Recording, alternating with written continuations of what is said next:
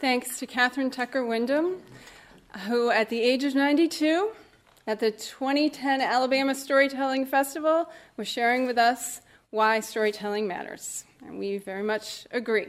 I'm Amy Antonucci, here to welcome you to our May 2019 True Tales Live show, coming to you from Portsmouth Public Media TV, Channel 98 in New Hampshire. Thanks to everyone watching and listening, and especially to our studio audience. We're really glad you're here.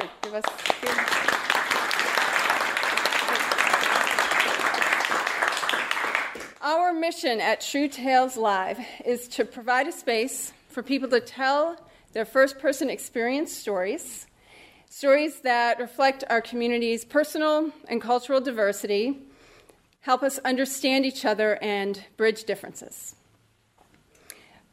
While we encourage the development of storytelling skills, we have monthly workshops and other assistance that we offer to tellers. This is not a competition. We don't have any ranking or scoring or judging. We really believe that stories shared from the heart uplift and inspire us and bind us together, and that is the reason that we're here.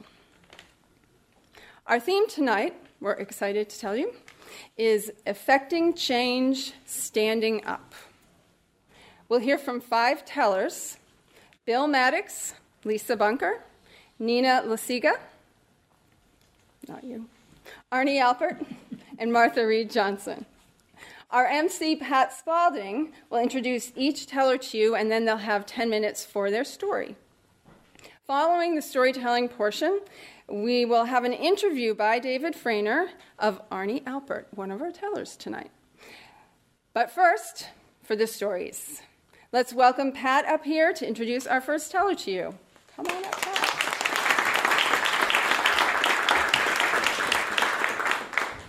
Hello, everybody. It's good to see you here. First up, we have Bill Maddox. He lives in Amherst, New Hampshire with his wife, Lynn, and their rescue dog, Liddy. He works at UNH, is active in the peace movement, and in anti-racism and pro-immigration. Oh, here I go again. This is my first. I should practice verbalizing before I begin. Here we go again. He works at UNH, is active in the peace movement, and in anti-racism and pro-immigrant work here in New Hampshire. Back in the mid-1970s, Bill was part of the National United Farm Workers boycott.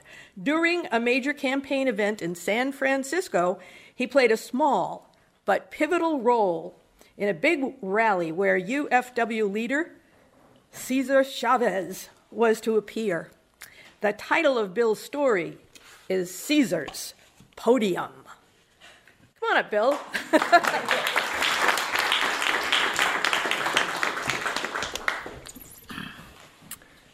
I was a child of the 1960s and was heavily influenced by the Vietnam War and the Civil Rights Movement and my mother's democratic politics and activism.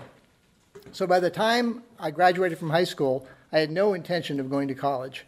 I wanted to be an activist. I wanted to be involved in the struggle.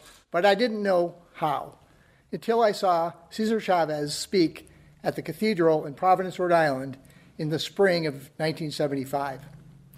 Cesar was a Gandhi-like figure, a gentleman of Mexican-American descent who spoke a gospel of nonviolence.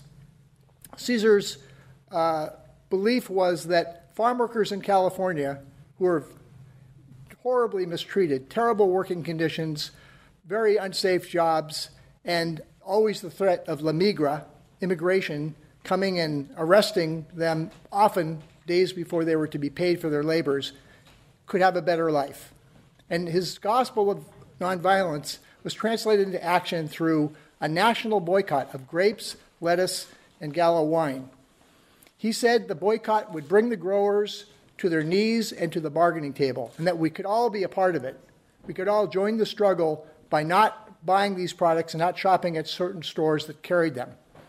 And he said that everyone could be involved by being on the picket line if they wanted to. They needed volunteers, and that's why he was in Providence. So I decided right then and there that I was going to join a picket line. In fact, I started a picket line in my local Star Market. After several weeks of being on the picket line, I found it incredibly exciting, and I decided I'd just go fully into becoming a United Farm Worker boycott organizer, and that's what I did. I joined the boycott and was paid what everyone else was paid in the movement, which is $5 a week in room and board if you could organize it. And for the next several months, I worked in the East Coast boycott. It was very exciting. I learned an incredible amount. I learned about the labor movement. I learned about anti-racist movements, and I learned about the struggle of farm workers all around this country for justice. In the summer of 1976, the union called all of us together to come to California because they had been successful in putting a referendum on the ballot for a Farm Worker Labor Relations Act. And so we were all out there to basically see if we could get this passed. I was assigned to San Francisco. I was in charge of housing and logistics. And several weeks after I arrived in San Francisco, I was told that Caesar would be at a major event at Mission Dolores, and I was in charge of logistics. So I arrived early at Mission Dolores, this kind of sprawling Catholic complex, and immediately went up second floor to the auditorium to get one of the most important things in place, which was a podium. Caesar had to have a podium. And so I went behind the stage, and there it was, a music stand. It was sturdy. It had an adjustable table like this one. And it was really just exactly what I had in mind. I brought it out. I put it where Caesar was going to stand. I got the Farm Worker Aztec Eagle flag and put it on the front of it. And I was really proud of myself. My work was done. Well, at this time, when the campaign was fully raging, and when I say raging, it was raging because the growers were spending $30 million to defeat this referendum. And vigilantes were taking action against the United Farm Workers around the state. In fact, Caesar was getting up to 10 death threats a day. His security team were trained by Bobby Kennedy's people, and they took their job very, very seriously. So they would be on hand. And in the auditorium that day, we'd have a special contingent of kind of an extra force, a group from San Francisco called Mission Rebels, which is a rehabilitation program for convicts, was going to have 15 or 20 of their guys sprinkled throughout the audience just in case there was trouble. So I was ready. The chairs were set up for the bishop and for Caesar and everybody. And Paco, who was the head of security for the United Farm Workers for Caesar, came up to me and he said, he pointed to the podium, to the music stand, not the podium. And he said, "What the hell is that?" I said, "Well, it's the podium that Caesar's going to speak at. I was told there needed to be a podium." He said, "That's not a podium. It's a music stand. Do you expect that Cesar Chavez, if he gets threatened, if something happens, that he has to hide his body for protection and shield himself? He's going to shield it behind this? No, he's not going to shield himself. He's not going to be here. Cesar Chavez won't speak unless you have a big wooden podium, and it's here in 1 hour because that's when he's going to speak." I was flabbergasted. I had no idea where I could find something in Mission Dolores. I grabbed some of my boycotteros, which were kind of my fellow boycott organizers, and we went racing down the stairs, across the courtyard, and room to room to room, looking for this podium. And there it was. We opened a door, and a gentleman was standing at a big wooden podium. It was 2.5 feet wide and 4 feet tall, and on the front of it, it had a sign that said AA. We stumbled across a Spanish-language Alcoholics Anonymous meeting. I went up to the gentleman and I said in my very poor Spanish, "Señor, es muy importante. Señor Cesar Chavez está aquí. Necesito este." One of my boycottero friends who actually spoke Spanish came up and said, "Bill, why don't you let me do this?" So he negotiated with the guy, and pretty much they agreed, "Yeah, you can take it, but bring it back afterwards." So, okay. Well, we were home free. We had a podium. We were ready to go back to the auditorium, and Caesar could speak. However, one problem. It wasn't a podium. It was a storage locker for books, probably hymnals and Bibles, and it was locked. And when we tried to move it, it must have weighed 300 pounds. It was incredibly heavy. So we had to get more boycotteros to come, and we flipped it on its side, and it was just unbelievably heavy. And we marched out across the courtyard marched over to the steps. We had to go up 2 flights of stairs. The first flight of stairs almost killed us. We had to rest about 10 minutes. The second flight of stairs finished us off. And then we still had to get across the auditorium to where the music stand was waiting. So we got it over there. We removed the music stand. I took the Farmworker flag, put it on the front of the podium, and Caesar was ready to speak. Well, in a little while, Paco came back. He looked at the podium. He looked at me with a kind of a look of satisfaction and dismissal, and I felt like I'd been saved. Cesar Chavez and his contingent arrived, and it was just electric. The place was completely filled. There were hundreds of people, and everyone was so excited and so fired up. And Cesar gave this amazing speech where he said that we had to knock on every single door, we had to talk to every voter, and we're going to pass this referendum, and farm workers were finally going to have justice in California. And then we did what we always do at farm worker events. We sang songs, De Colores, and we did our farm worker chants, Viva la huelga, Viva la causa. And then soon enough, it was over. Cesar and his security contingent went off to Sacramento to another event, and there we were. The podium was still there. It was still 300 pounds. It still had to be moved back to the nice Alcoholics Anonymous people who had let us have it. But we had the Mission Rebels. These were big, brawny guys, and they said, yeah, we'll help you get it back there. They couldn't believe how heavy it was. It took 6 of them to move it back. So, in the end, unfortunately, we didn't pass the referendum. The growers had their way. They spent a lot of money. But that day, when I was charged with this big responsibility, it became clear to me how one person's action, one person's contribution to a movement is important, and how the many, many people in our movement, whether they were the farm workers in the fields, the boycotteros working all over the country to make the boycott happen, or the people out there, the millions of people really that were honoring the boycott and not buying grapes and lettuce and Gallo wine, that all of those people are a great movement and that we can actually change history. Here we are, 2019, the farm workers are still struggling. They're still looking for justice in the fields. They're still worried about La Migra and ICE, and so the struggle continues. And I ask you to continue to support the people that put food on our tables, continue to support farm workers. Thank you very much. Se puede. Sí se puede. Sí se puede.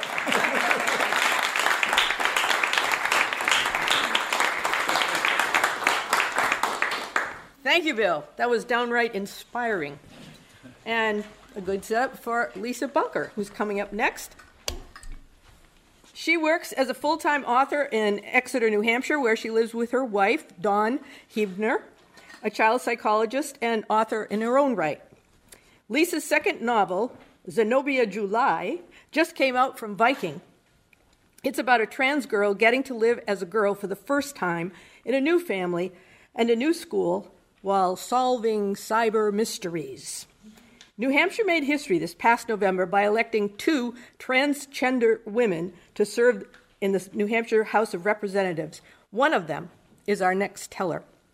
When Lisa arrived in Concord, it didn't take her long to discover how important it was that she was showing up not only as a representative of the town of Exeter, but of all the New Hampshire gender-variant citizens. Tonight, she'll tell us about her recent experience standing up for the trans community in her story, Representing. Come on up, Lisa.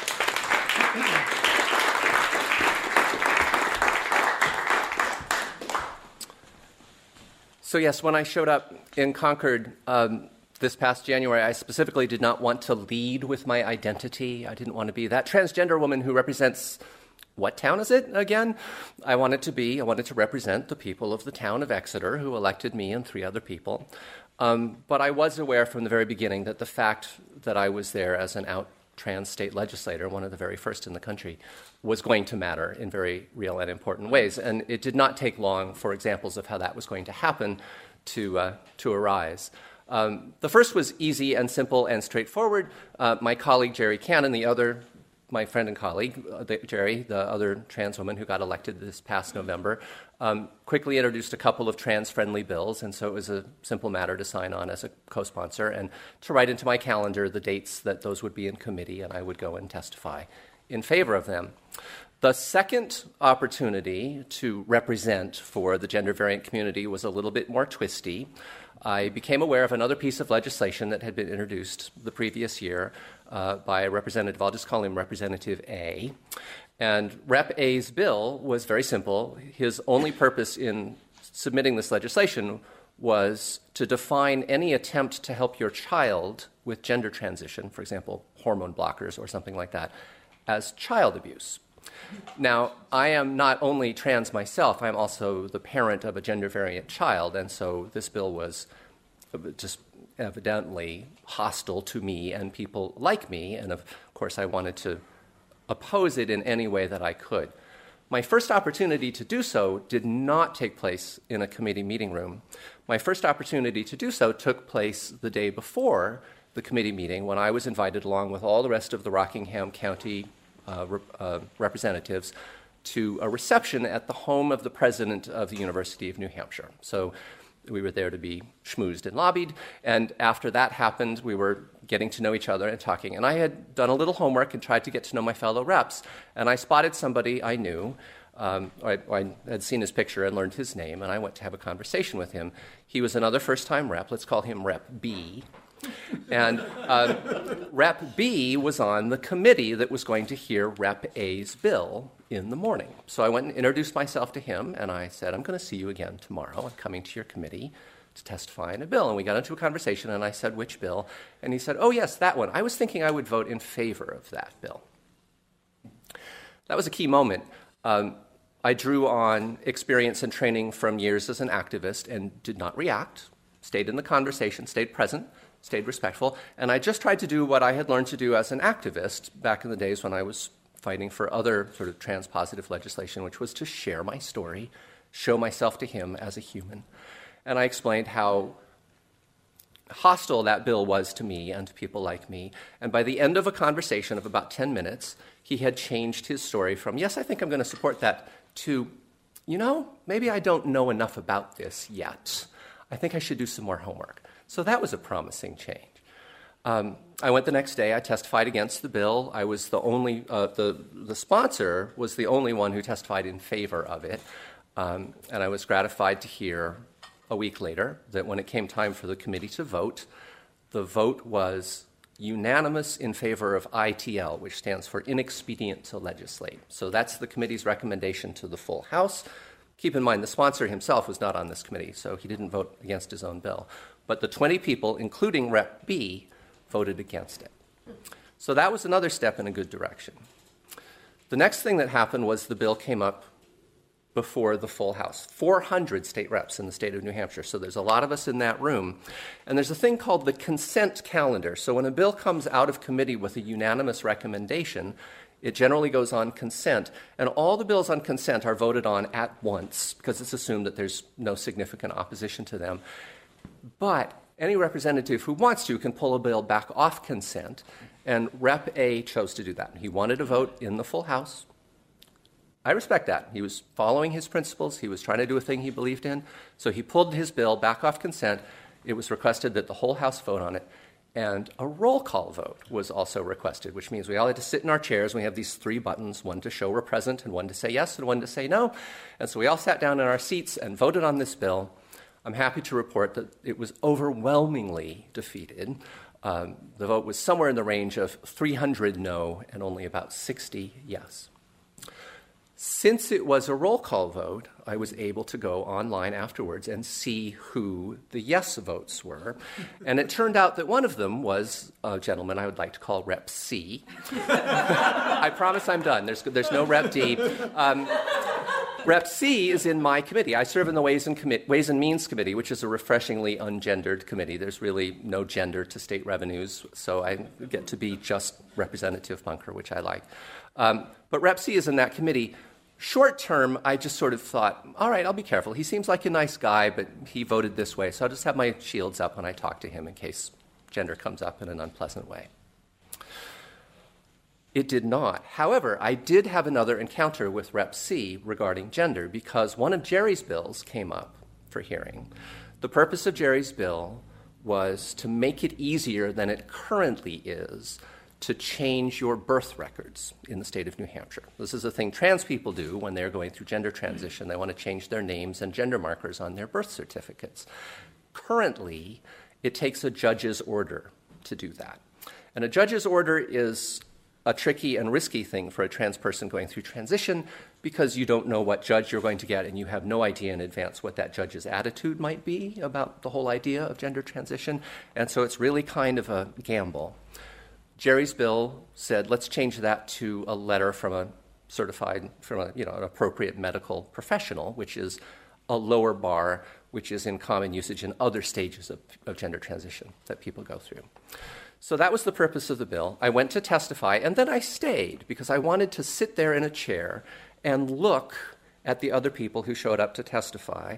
I've been fighting for trans rights in New Hampshire for 3 or 4 years now, and I've gotten to know some of the members of the opposition, and I have heard in previous times some of the really pretty hateful things that they would be likely to say in that situation. But a very interesting thing happened. People stood up and spoke against the bill, but they did not trot out the same arguments that I was used to from 2 or 3 years ago, which were harsher arguments, the purpose of which was to really deny the existence of trans people or the legitimacy of the idea of trans people. They were arguing against the bill, but they were arguing about sort of the sanctity of state records and things like that. And among the people who testified against the bill was my friend and colleague Rep C from the Ways and Means Committee, who stood up. And one of the things he said in words, well, I guess at this point, this trans thing is just a thing. It's happened. That was a fascinating moment to me. And the lesson I took away from this series of encounters is something that I have learned from my activist work, which is stories matter. Once you get somebody to see you as a person, it's much harder to dismiss the whole category to which you belong, whatever attitude they might have about that category. But also, there's this idea of the window of what's considered normal to talk about. And I think a lot of what's going on in our culture and society right now is about where is that window? We're going to shift it farther to one end of the political spectrum, one end of the other. What's normal to talk about? And I'm not taking sole credit for this at all by any means. Jerry is serving with me, and there's all the activists and the trans and gender variant people who showed up for years now in committee after committee to testify, to share our stories.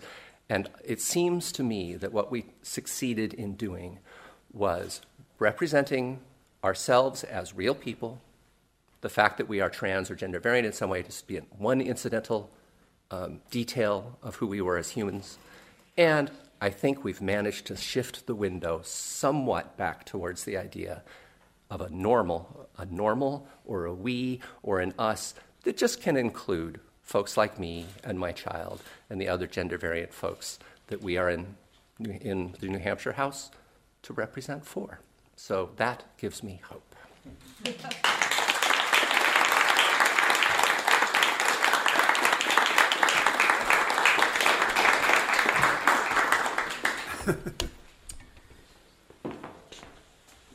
Thank you, Lisa. Well stated. Next up, we have Nina Lasiga, who has come all the way from Connecticut to tell us a story. She's from Stratford, Connecticut, although she has lived most of her life in Brooklyn, New York. Following a 30-year career as a corporate chemist, she is now an artist, storyteller, and ukuleleist. It's a word, isn't it? Whose passion is to create immersive experiences for learning and entertainment. 5 years ago, after finding a message in a Coke bottle on the beach from a little boy who had a big dream, Nina was inspired to begin storytelling on stage for the first time. She has since told stories all over New England, at Massmouth, the Northeast and White Mountain Storytelling Festivals, at Granite State Story Swap, and she has become co-organizer of Pechakucha Night, visual storytelling, in Bridgeport, Connecticut. I want to try that sometime. Sounds pretty interesting. Tonight, Nina will tell us a New York City story about an adventure outside of her comfort zone that changed her life. It is titled Coming Out. Come on up, Nina.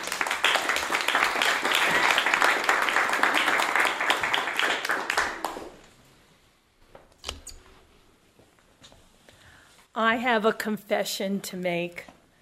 I'm a closet musician. It was fall of 2017. I was visiting my friend Kalen in his artist studio in Bushwick, Brooklyn, in the middle of a hipster neighborhood. He's a puppeteer, and he performs in the subways. And his art is way out there. And he's half my age. I said, hey, Kalen, do you think that we could perform together one of these days? He goes, why don't you just perform on your own? I can't. Why not? I just don't know.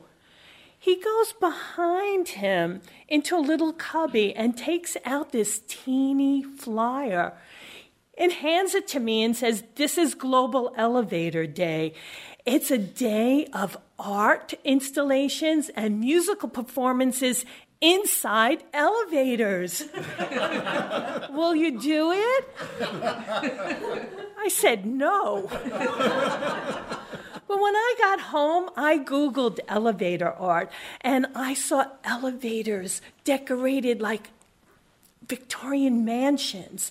There were people in costumes, like business suits and animal heads. There were musicians playing Mozart. And it's the kind of thing that you go uninvited, you claim your elevator, it's guerrilla art, and you get out of there as quick as you can. This was so me. I decided to change my mind. My place, Macy's Herald Square in New York City. Why? It was my home away from home. When we were growing up, Mom always took us to Radio City Music Hall to see a movie and the Rockettes. And on the way back, we would walk over to Macy's and ride the old-fashioned wooden escalators like they were an amusement park ride. So Kalen said, Nina, are you sure you want to do Macy's? You could have a run-in with security. I said, oh, come on. Is Macy's going to throw Grandma out of an elevator for singing a song of friendship? I don't think so. But I well knew that New York City was under a red security alert because there was some terrorist activities earlier that year. So there was a chance I would get strip searched. I did it anyway. On December 12th, 2017, I stood outside the front entrance of Macy's where the Thanksgiving Day parade passes by. I had a backpack on my back with the neck of the ukulele sticking out, and I was kind of vibrating, and I said, I don't know if I can do this. And I stepped inside, and this whoosh of heat hit me in the face. I said, oh, I don't want to sweat. I better take my jacket off. So I go and put my backpack down by the Louis Vuitton section in Macy's. And security swoops right over like they knew I was up to something. Is that a ukulele inside your backpack? Indeed it is. We love the ukulele. Will you play a song? Okay. You've got a friend in me. You've got a friend in me. He said, I love that. Thank you so much. I said, you're welcome. Happy holidays. And I hightailed it to the elevator bank. And it was so crowded because it was holiday time. So I put my ukulele in my arms and I stepped into the first elevator and I sang, you've got a friend in me. You've got a friend in me. Everyone looked up. Above the doors where it lists all the floors and the departments, they ignored me like a beggar on the subway. And I didn't know what to do. There were like tears forming in my eyes. I said, you need to get off. And so I did. And I came up with a plan. When the next elevator came, I stepped on and I made an announcement. Good afternoon, everyone. Today is Elevator Day, and in elevators all around the world, there are musicians performing. I was chosen especially for Macy's because my song is from Toy Story and Santa is here. Parents held their children tighter. Children looked up to me with Christmas morning eyes, and their mouths open like they just met the tooth fairy. And the eyes of the adults reflected their images.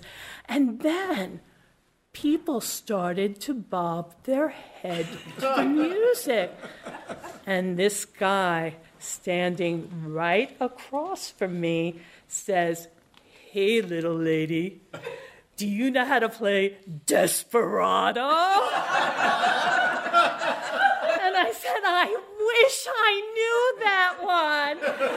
And my reaction was, "I'm killing this. I just got a special request." And I got off the elevator.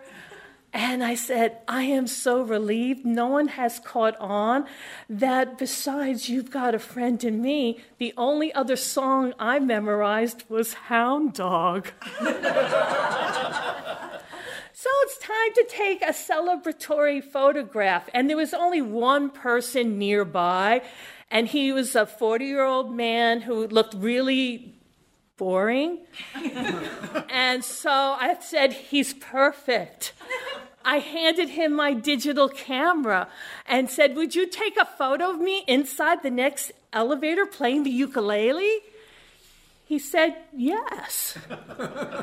Well, we stepped into this elevator, and from out of nowhere, all these people piled in, and we got separated. I'm thinking, goodbye, camera. So I called out, "Are you there?" He goes, "I'm Walter. Who are you?" "Oh, Walter, I'm Nina, and today is Global Elevator Day. And in elevators all around the world, people are performing. Would you like to hear a song?" He said, "Sure." You got a friend in me. And people started to smile. And they applauded. And as they exited the elevator, there was room for Walter to take my photo. "Hey, Walter, take one like this, and like this, and like this." When we got to the ground floor, he returned my camera to me. And he stood outside the elevator looking at me and said, "I would really like to do that again." I said, "Well, get back in here." And he did. I sang and played in Macy's elevator until my voice wore out. I spent 3 hours. And I learned that by stepping into the elevator, I stepped out of the closet. And that I was a closet musician because I feared making mistakes. And my audience didn't care about my imperfections. From that day onward, I played music my way. Perfectly imperfect. You got a friend in me. You got a friend in me. Thank you.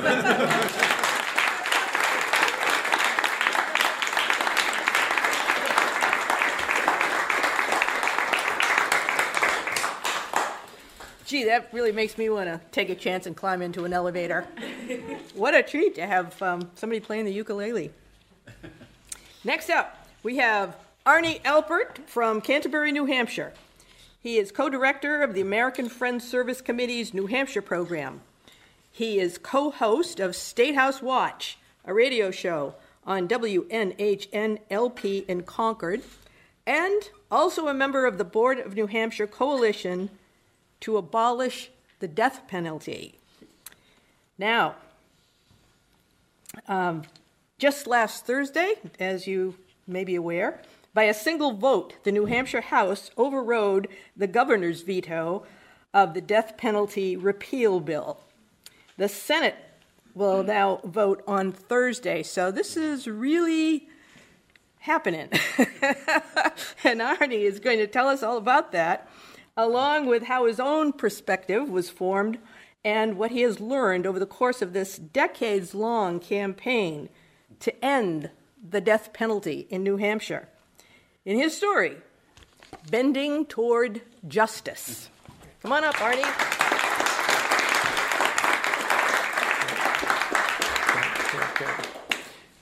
That's going to not do it. So anyway, so if you're telling a fairy tale, it's easy to start with, all right, and then it probably ends with, they live happily ever after. Now, if you're telling a true tale, it's a little harder to figure out where it starts, especially when they tell you that you've only got 10 minutes.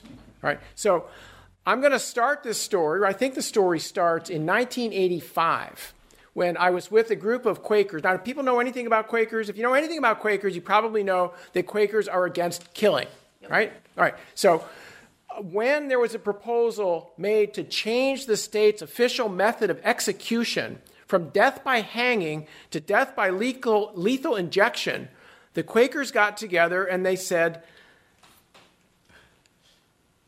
this is the wrong discussion to be having. We shouldn't be talking about how to kill people. We should be talking about not killing people. So the Quakers wrote a letter, which they call a minute, and I went with Marion Baker, a member of the Ware Friends meeting and who was the clerk of the All New Hampshire Friends gathering, and we went and delivered it at a public hearing at the State House and basically said, instead of discussing this, you should talk about ending the death penalty. So I continued to follow the issue over the next decade or so, as, you know, once in a while there would be bills that would affect the issue, but it really wasn't until 1997. And wait, maybe that's when the story starts. Because in 1997, in the late summer and early fall, there was a series of 3 different murders or multiple murders that took place that got the state's attention. One of them was the rape and murder of an 8-year-old girl. One of them was the murder of a police officer, and another one was a guy who went on a killing spree, and by the time it was over, he was dead, but also dead were 2 state police officers, a judge, and a journalist. And with all of this going on, the state's political leaders, who sometimes operate by some type of reflex action, decided that the proper response to this was to expand the use of the death penalty. And this was headed by our Democratic Governor, Jeanne Shaheen, working in league with the Republican heads of the New Hampshire House and Senate. And they drafted legislation to expand the death penalty. Now, I was part of a group that then was formed initially under the leadership of the New Hampshire Council of Churches to try to stop this bill from going through. And when it came up for a vote in the House of Representatives on March 12th, 1998, an interesting thing happened because 2 young representatives decided that instead of simply using this as an opportunity to speak out against expansion of the death penalty, they were going to seize the opportunity and say, this is the time to get rid of it altogether. And I was sitting in the House gallery watching it. And I was watching when Representative Clifton Belo, the son of a preacher, from Lebanon, New Hampshire, got up and told the story of a fellow named John Newton, who some of you might have heard of. He was the captain of a slave ship. He, by his own admission, was responsible for the violent deaths of dozens of people and was responsible for the captivity and enslavement of God knows how many others. A criminal by any account, and certainly by our standards now. But John Newton went through a conversion. He changed his mind. He changed his direction. He became a leader in the movement against the slave trade, and he became a writer of hymns. And he wrote the hymn Amazing grace, how sweet that sound that saved a wretch like me. And that if he could be changed even after doing these horrible acts, then so could anybody. And who are we as people or as a state to take away that opportunity from them? Now, after Representative Below, up stood Representative Rennie Cushing. And in the gallery with me was Rennie's wife and their infant daughter, Grace. And Rennie got up and told the story of how 10 years earlier, a neighbor came knocking on the door of his parents' house on Winnicott Road in Hampton, and when his father answered the door, the neighbor pulled out a shotgun, and as Rennie says, turned his chest into hamburger, and he died immediately. And Rennie told the story that taking away the life of this person who had taken away the life of his father was not going to do anything for him and his family. It was simply going to fill another coffin and leave another family bereft and missing their family member. And that there were other things that were needed by people, including his daughter, Amazing Grace. Now, what this did was it turned the debate on its head. Because prior to that moment, if you think about it, most people in that room of legislators would have been under the impression that if you had lost your father or any of your loved ones to a violent homicide like that you would want to get the person who did it. And for Rennie to get up and say that there was another way to look at it turned the discussion around. And the amendment to abolish the death penalty didn't go through, but the amendment to expand the death penalty was defeated by a very wide margin and went away. Now, for me, it did something else also, because I started to think about my own story. Because when I was 11 years old, on what would have been the first day of school after the New Year's Christmas break, my father came into my room before I was fully awake and sat on the edge of my bed and told me that during that night, a burglar had broken into my grandfather's hardware store, and my grandfather surprised him, and the burglar grabbed a claw hammer and hit him over the head and killed him. And I was 11 years old, so as I think about it now, looking back on that, what happened over the next few days or the next week or weeks is a bit of a blur. But these are the things that I remember. I remember everybody in the Jewish tradition, there's a period they call Shiva, which for a period of 7 days, people gather in the homes of the bereaved family. So I remember people coming to my grandmother's house and bringing blintzes and knishes and kugels, but also people talking about my grandfather and what a wonderful person he was and what he meant to the community, which I certainly understood. And I remember people surrounding my grandmother with love. And what I realized looking back on this years later is I didn't remember people talking about the killer. I did remember that when a man was apprehended and accused and brought to trial and found guilty, that our family was relieved. And I remembered that it was extremely difficult for my grandmother, who had to go to court to be a witness. But I remember what a relief it was when she didn't have to do that more than once. And I didn't really think about it that much again, perhaps until 2010, when a lovely young woman named Molly Hawthorne McDougall was murdered in her home in Henniker, New Hampshire. And I had probably met Molly once when she was this big, because I knew her mom, Margaret Hawthorne. And I remember, and I went to the memorial service, and at the memorial service, Margaret got up and said, "We will not succumb to fear, and we will not let this turn us toward a desire for revenge. That we are people who believe in love, and we are not going to let the loss of Molly take that away from us. We are not going to allow the killer to turn us into something that we are not." And I talked to Margaret after the service, and I told her a little bit about my grandfather. And I thought about the fact that what was it that enabled me, after going through a traumatic experience like that when I was only 11, to turn into a flaming peace activist and a guy who supported abolishing the death penalty and supports civil rights and human rights, and it had my family reacted in a different way, had my family gone down the path of desiring revenge, I'm sure that that would have had what I would now see as a poisoning effect on me in my formation. and that the choice my family took for whatever reason is one that enabled me to become a person who would end up being a leader of the movement to abolish the death penalty in New Hampshire, which I'm proud to be part of right now. So last Thursday, there I was in the gallery of the House with Margaret Hawthorne, and Rennie Cushing got up. He's now still a state representative. He's now the chair of the Criminal Justice and Public Safety Committee. His hair is way grayer than it was back then. And he talked about John Newton. I once was lost, but now I'm found, was blind, but now I see. That people can change their minds, that people can turn their lives around. And he talked about his daughter, Amazing Grace, who just the previous week had graduated from college. And he talked about his father and how we should not allow killers to take away our values, even if they take away our loved ones. And that if we believe in respecting life and we believe in respecting others, then we've got to apply that across the board. And by a single vote, the governor's veto of the death penalty repeal bill was overturned.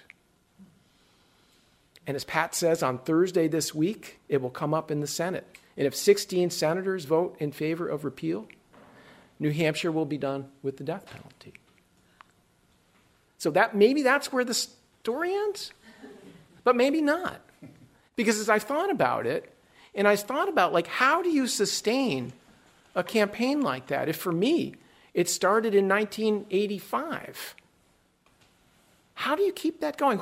I think about the people like Rennie Cushing or Cliff Below or other people who are part of this struggle, Barbara Keshen and Marty Hunt and all these other folks. I think about the other people who've talked about their families. I think about Carol talking about her father being murdered in his furniture store. And I think about Anne, whose husband was killed in a drive-by shooting where she was shot at as well. And I think of Bess, whose mom was raped and murdered when she was a little girl, and they never caught the person who did it. And Bess is part of the movement to abolish the death penalty. And I think of all these people. I think of John Breckinridge, who was the police partner of Michael Briggs, the officer who was murdered in Manchester in 2006.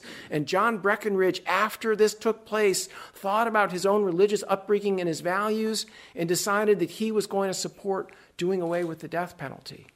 And I think about all of these things that have changed over this time. And I realize that for anybody to sustain a campaign like this, it's not just about that particular victory. It's about something. It's always about something that's bigger.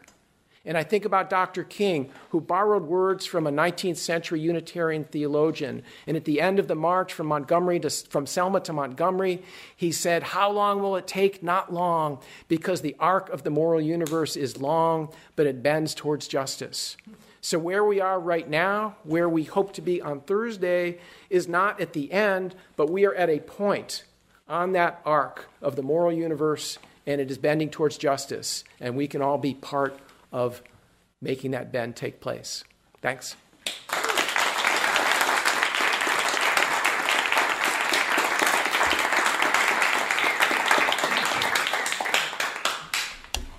Thank you, Arnie.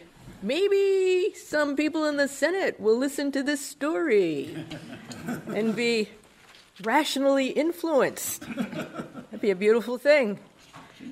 Next up, we have Martha Reed Johnson, who resides just south of the border in Georgetown, Massachusetts, where she is a school counselor and behavior specialist, a caretaker for her 86-year-old mother and their 200-year-old family home. Martha is always finding and seeking extraordinary stories in the ordinary moments of life. Over her years in education, she has come to realize that there are times when the teacher learns more from the student than the student learns from the teacher. Ain't that the truth? She'll tell us about one of those times when a student taught everyone to stand up and take a stand with courage in the face of a bully. Her story is titled, Josie Up. Come on up, Martha.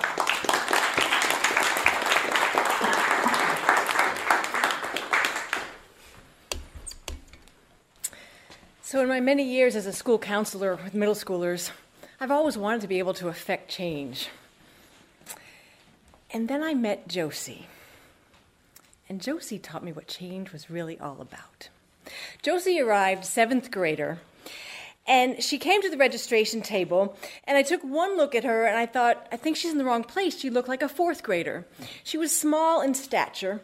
She had wild, crazy, curly hair that looked like she had cut it herself and not done a very good job. She had very thick glasses, clothes that didn't quite fit right, and a scar on her face. And when she began to speak, her words were very mumbled, and I couldn't really understand what she was saying. And I was looking at her, trying very hard to listen, and suddenly a young man came running up next to her who I recognized as one of my former students. He said, "Miss Johnson, this is my little sister Josie. She's going to be at school this year." And I thought, wow, Josie, another one from this family. What's this going to be like? I knew her 5 older brothers. I knew them well. They were all trouble. But the family was full of chaos and confusion and limited resources and real short on kindness and compassion. So the behavior of her brothers made perfect sense to me. And so I braced myself and prepared for another year with what I was told by the brother would be the last member of the family to come to my school. But I also looked at Josie and I thought, looking at her, I thought, she's kind of somebody who will definitely be a target of the bullies at school. And I need to be careful and kind and watch out for her. And she ended up in a classroom that I visit every week to tell stories. And so I was able to form a relationship with Josie and get to know her. And Josie and I fell in love over stories. And one of the things I noticed immediately is that although Josie appeared to be somebody that everyone could take advantage of and that anyone could be a bully to, nobody messed with Josie. And Josie knew exactly how to get what she needed in the world. And she was one of those people who just is present in the moment. And when I would go into her classroom and I would tell stories, she would just sit on the edge of her seat, eyes open, ears open, just soaking it all in. And I knew there was a storyteller inside of Josie. And not too long after the school year had started, Josie started escaping from her classroom, and she would find her way across the campus to my office. And she'd plow open the door, and she would say, "Tell me a story." And I would tell her a story. And I said, "But you can't leave till you tell me a story." And so she began to tell me stories. And as she told me her stories, I began to better understand her speech patterns, her tone, the cadence of her voice, and I began to understand Josie. And by default, at times became her translator in the school. And one day, she was leaving my office, and she walked down the long hallway, and she came to a group of teachers that had gathered in the hallway during their planning period, as teachers do, and were just talking amongst themselves and weren't paying any attention to this little girl with the wild hair and the thick glasses that was standing very still, but right in the middle of them. And she put out her hand, and she said a bunch of words that made no sense to anybody, but she continued to just stand there with her hand out. And I watched my friend Christy, who was one of the language arts teachers on that hallway, and I could see Christy trying to unravel the words in her mind. And finally she looked at Josie, and she ran back into her classroom, and she came out with a pencil, and she said, is this what you want? And Josie took the pencil and said, "Thanks," and went off on her way. And they all turned to look at me, and they said, "Who was that?" And I walked up to the group, and I said, "Well, that was Josie." And I looked at Christy, who was a former South Carolina beauty queen, participant in the Miss USA contest. And Christy was as beautiful as she was a bit scattered. And sometimes in her scatteredness, she would get herself in trouble at school with our principal, who was quite a bully. And he was real good at running over people like Christy and many of the other teachers in our school. And in fact, many of the teachers would go to the office and they would end up leaving and quietly crying as they went back to their classrooms. And I looked at Christy and I said, "You know what, Christy? I think sometimes you're going to need to Josie up." And suddenly that little phrase, "Josie up," kind of rocketed through the school. And any time any of the teachers had to go to the principal's office, they'd say, "You better Josie up." And so it kind of became our little rallying cry.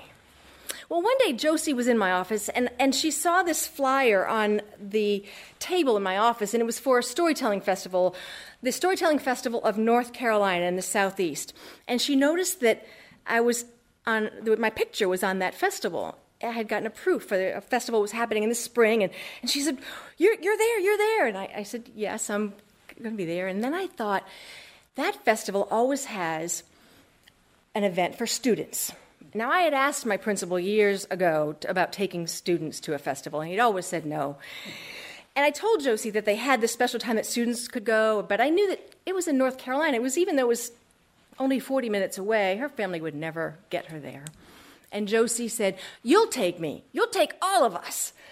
And I said, "I've asked." She said, "Well, let's ask now." And she grabbed my hand, and she marched me to the principal's office. And together, Josie and I asked if we could take her class to the Storytelling Festival.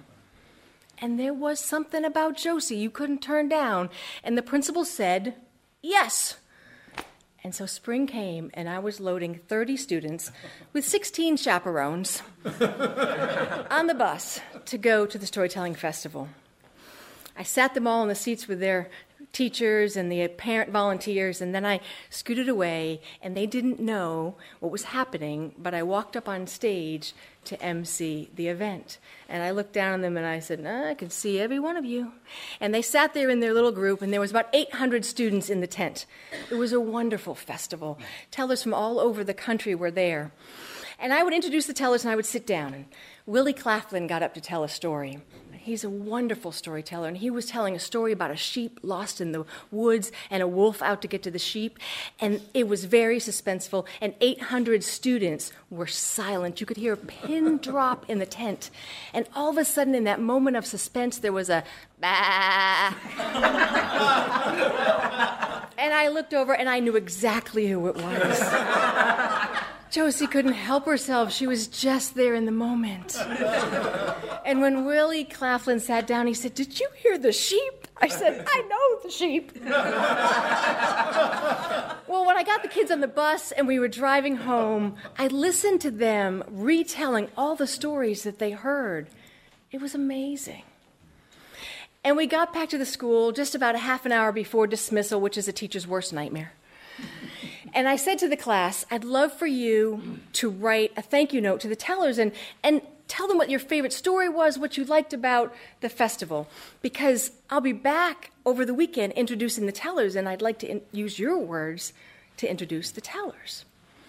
And the teacher looked at me, and she said, okay, they can do that. And she handed out the papers, and she said, well, Tiffany will never write anything. Don't even give her a paper. She hasn't written anything in 2 years here at school, so don't expect anything now. I said, that's fine. If we get a few, that's great.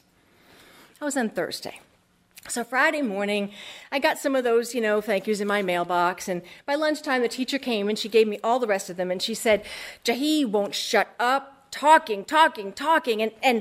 But Tiffany, she wrote a thank you.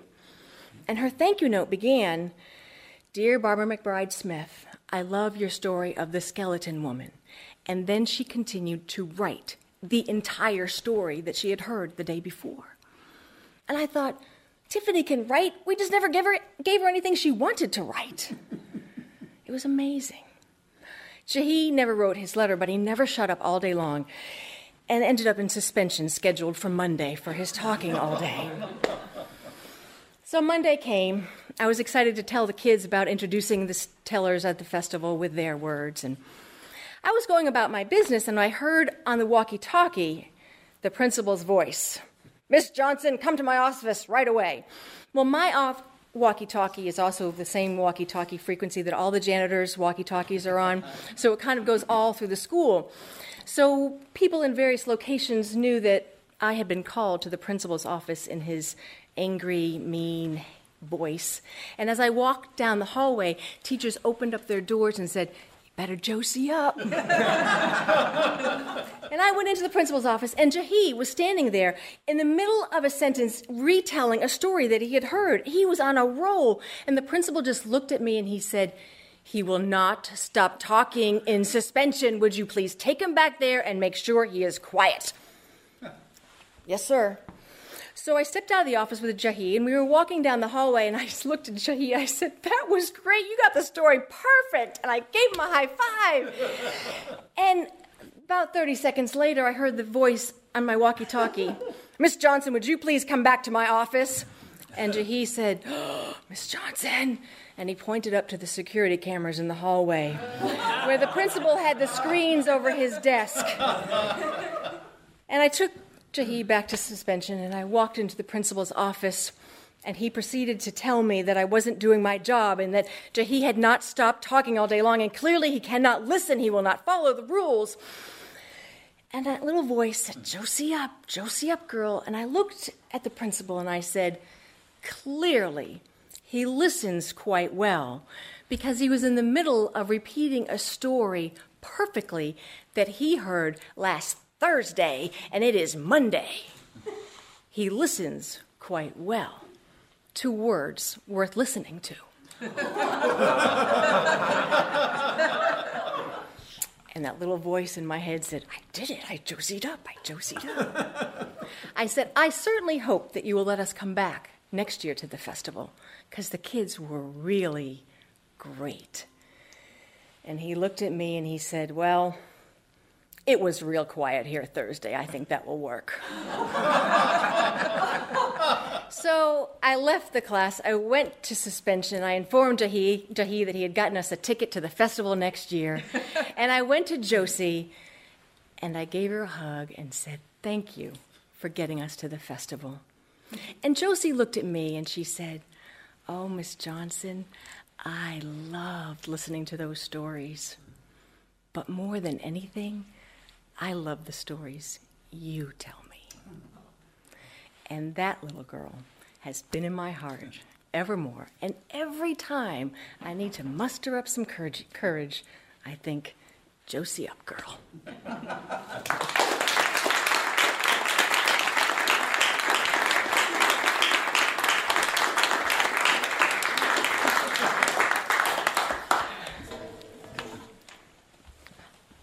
I might have to start using that. You're handing it to all of us, I feel like. That's fabulous. Well, thank you so much to all of tonight's amazing storytellers. What another fabulous night here at Shoe Tales. And also thanks to all of you for being here in the audience and being part of it. Let's give all of you a hand.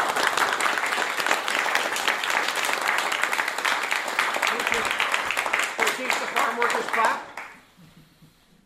That's it? Can we teach the farm workers clap? Sure.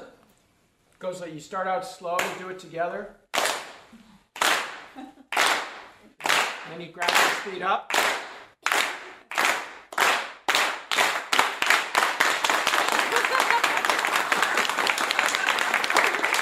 Awesome. Great. Thank you. Learned something new. Fabulous.